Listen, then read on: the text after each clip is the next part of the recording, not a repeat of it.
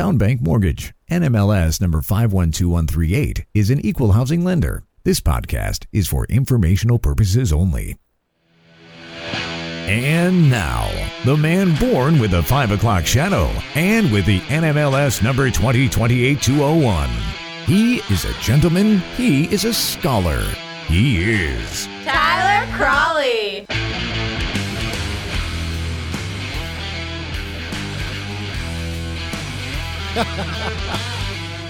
Welcome, everyone, to the Monday edition of the Markets and Mortgages podcast. For those watching, you got to enjoy me trying to start the show, not realizing that my mic was muted. It happens.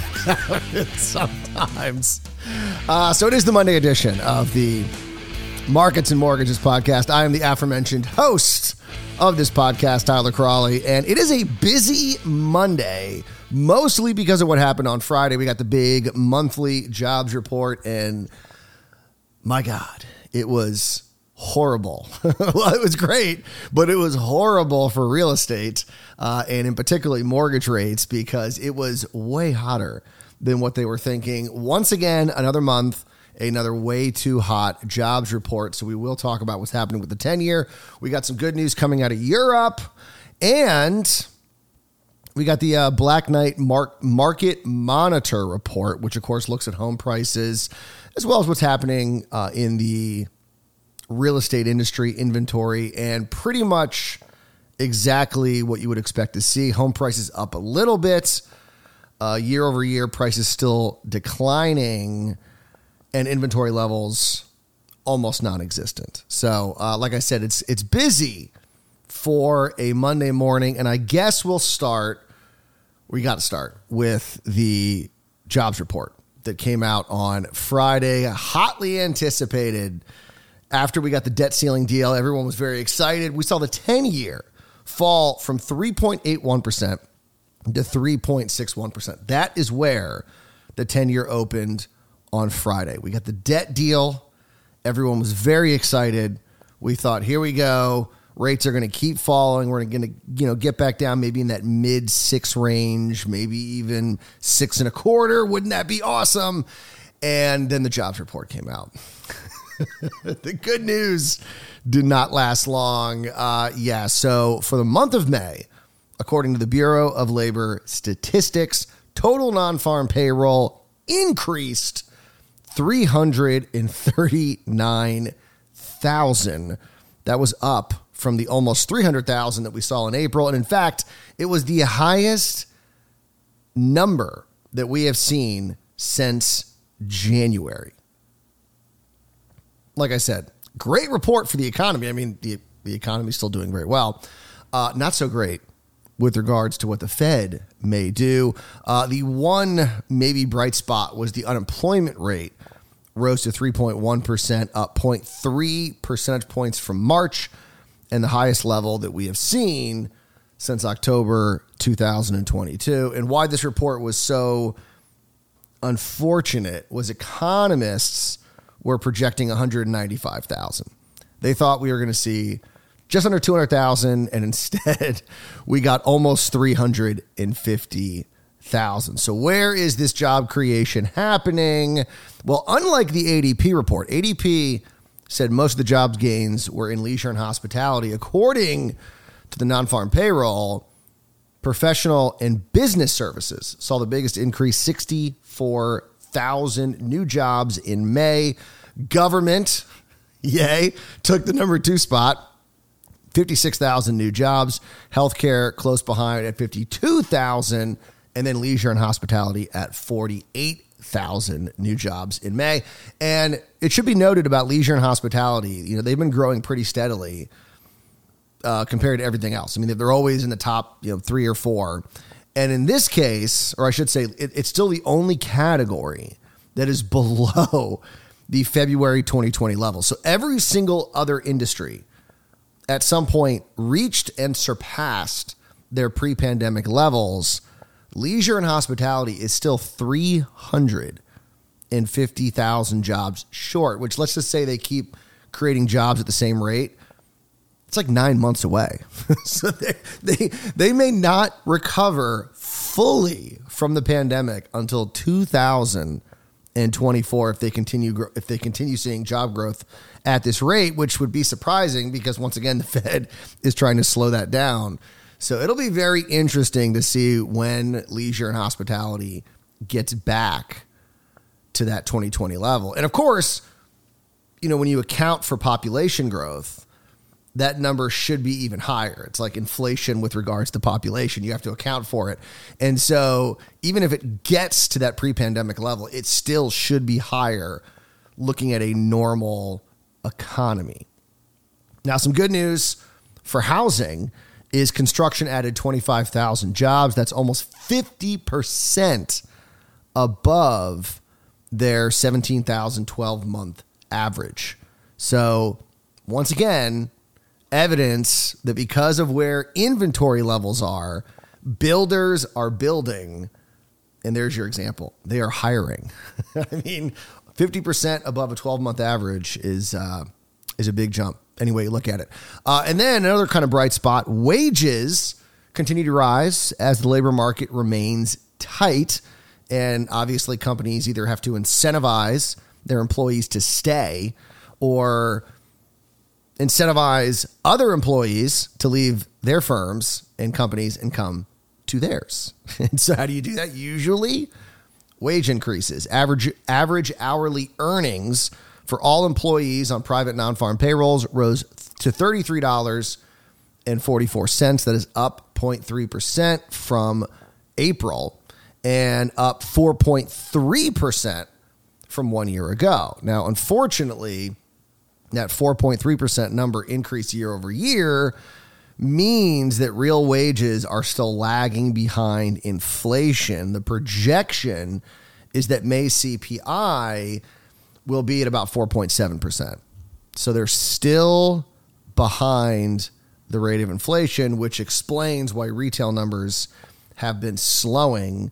And when you look at sort of real dollars, they're actually falling a little bit, at least according, I think, to the last report is when we finally saw that.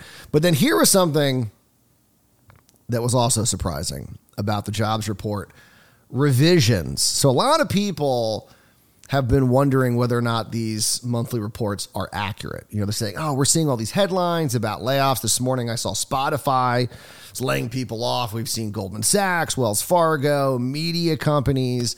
But a lot of people have said, hey, those companies get a lot of attention from the media.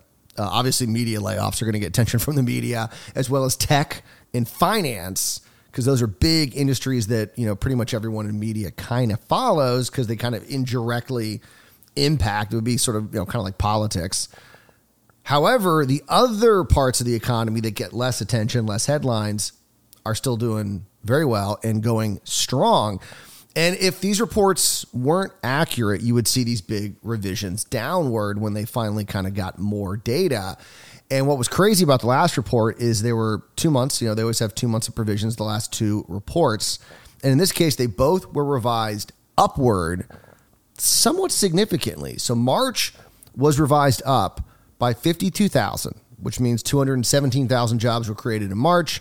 And April was revised upward by 41,000, now 294,000. So that means the last 2 months, we actually saw almost 100,000 more jobs created than we originally thought. And so what does this mean? Well, we all know what it means. It means the Fed still has work to do.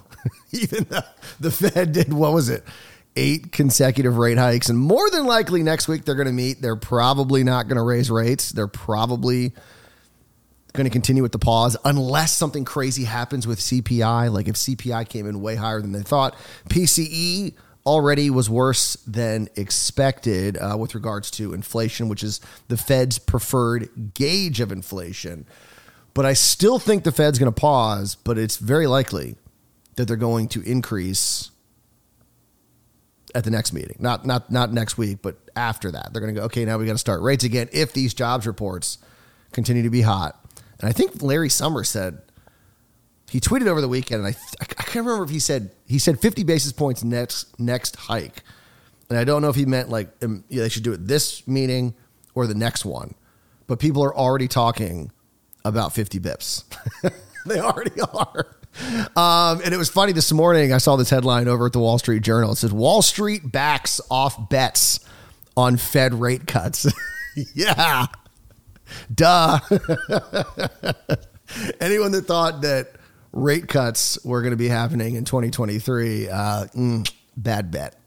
I always thought that was going to be a bad bet, but now it looks like unless something just absolutely breaks in the economy that causes mass layoffs and just huge problems, a lot of bank runs, something crazy happens.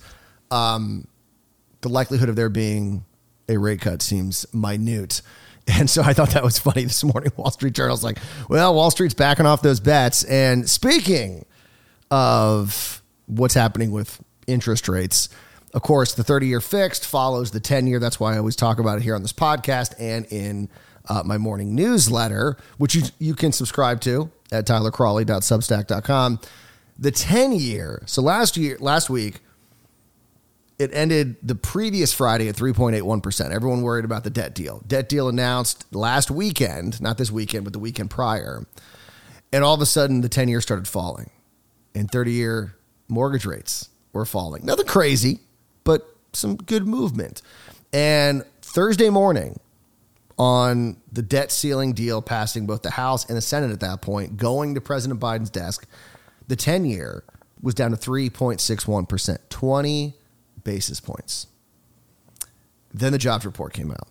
And on Friday alone, they lost half of their gains. The 10-year did.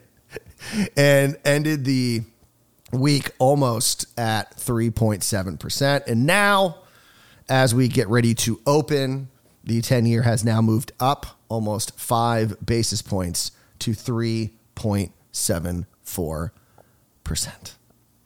So we are now only 7 basis points away from where we were before the debt ceiling deal was announced. That sucks. No other way to put it. That sucks. But that, unfortunately, is where we are. Did want to give you a heads up on what is going to be happening today. Well, we got the home price data from Black Knight. We'll talk about that in just a second.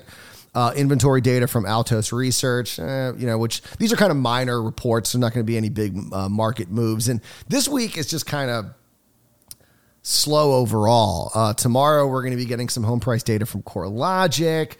We got the Economic Optimism Index from IBD. We got UK home prices, mortgage demand is normal, trade deficit, and then consumer credit on Wednesday. And then Thursday, we got GDP growth rate in the euro area, jobless claims, mortgage rate data, and then China's inflation rate. So there's no real big reports this week that are going to move the market one way or the other, at least with regards to interest rates. Nothing's really going to give us an indicator. That's going to happen tomorrow, next week when we get CPI and then the Fed meeting. So that's really going to be impactful on what is happening with rates. So after last week's craziness, we got kind of a down week, little breather, if you will. And then it's going to be another crazy week the week after that. So I mentioned the Black Knight report. We'll talk about this in more detail on tomorrow's show, mostly because I just don't have time to, this came out 3 minutes before I did the show. So I just didn't have time to break it down. Luckily, to Black Knight's credit, they give you kind of a synopsis of what's in the report, and the data that really matters, home prices. And April seasonally adjusted home price increased 0.46%, which was roughly on par with the 30-year average of about 0.48% and would equate to a 5.5 annualized growth rate if, of course, sustained for 12 months. That's interesting. So I think that's the third month in a row that we have seen home prices increase month over month after I think about 8 months of declines in home prices month over month. But here's something that's interesting. Here's interesting. Needed a word in there. Despite prices firming, growth slipped to 0% year over year. And that is the first time there has not been an increase in the year over year data, according to Black Knight, since the recovery from the Great Recession.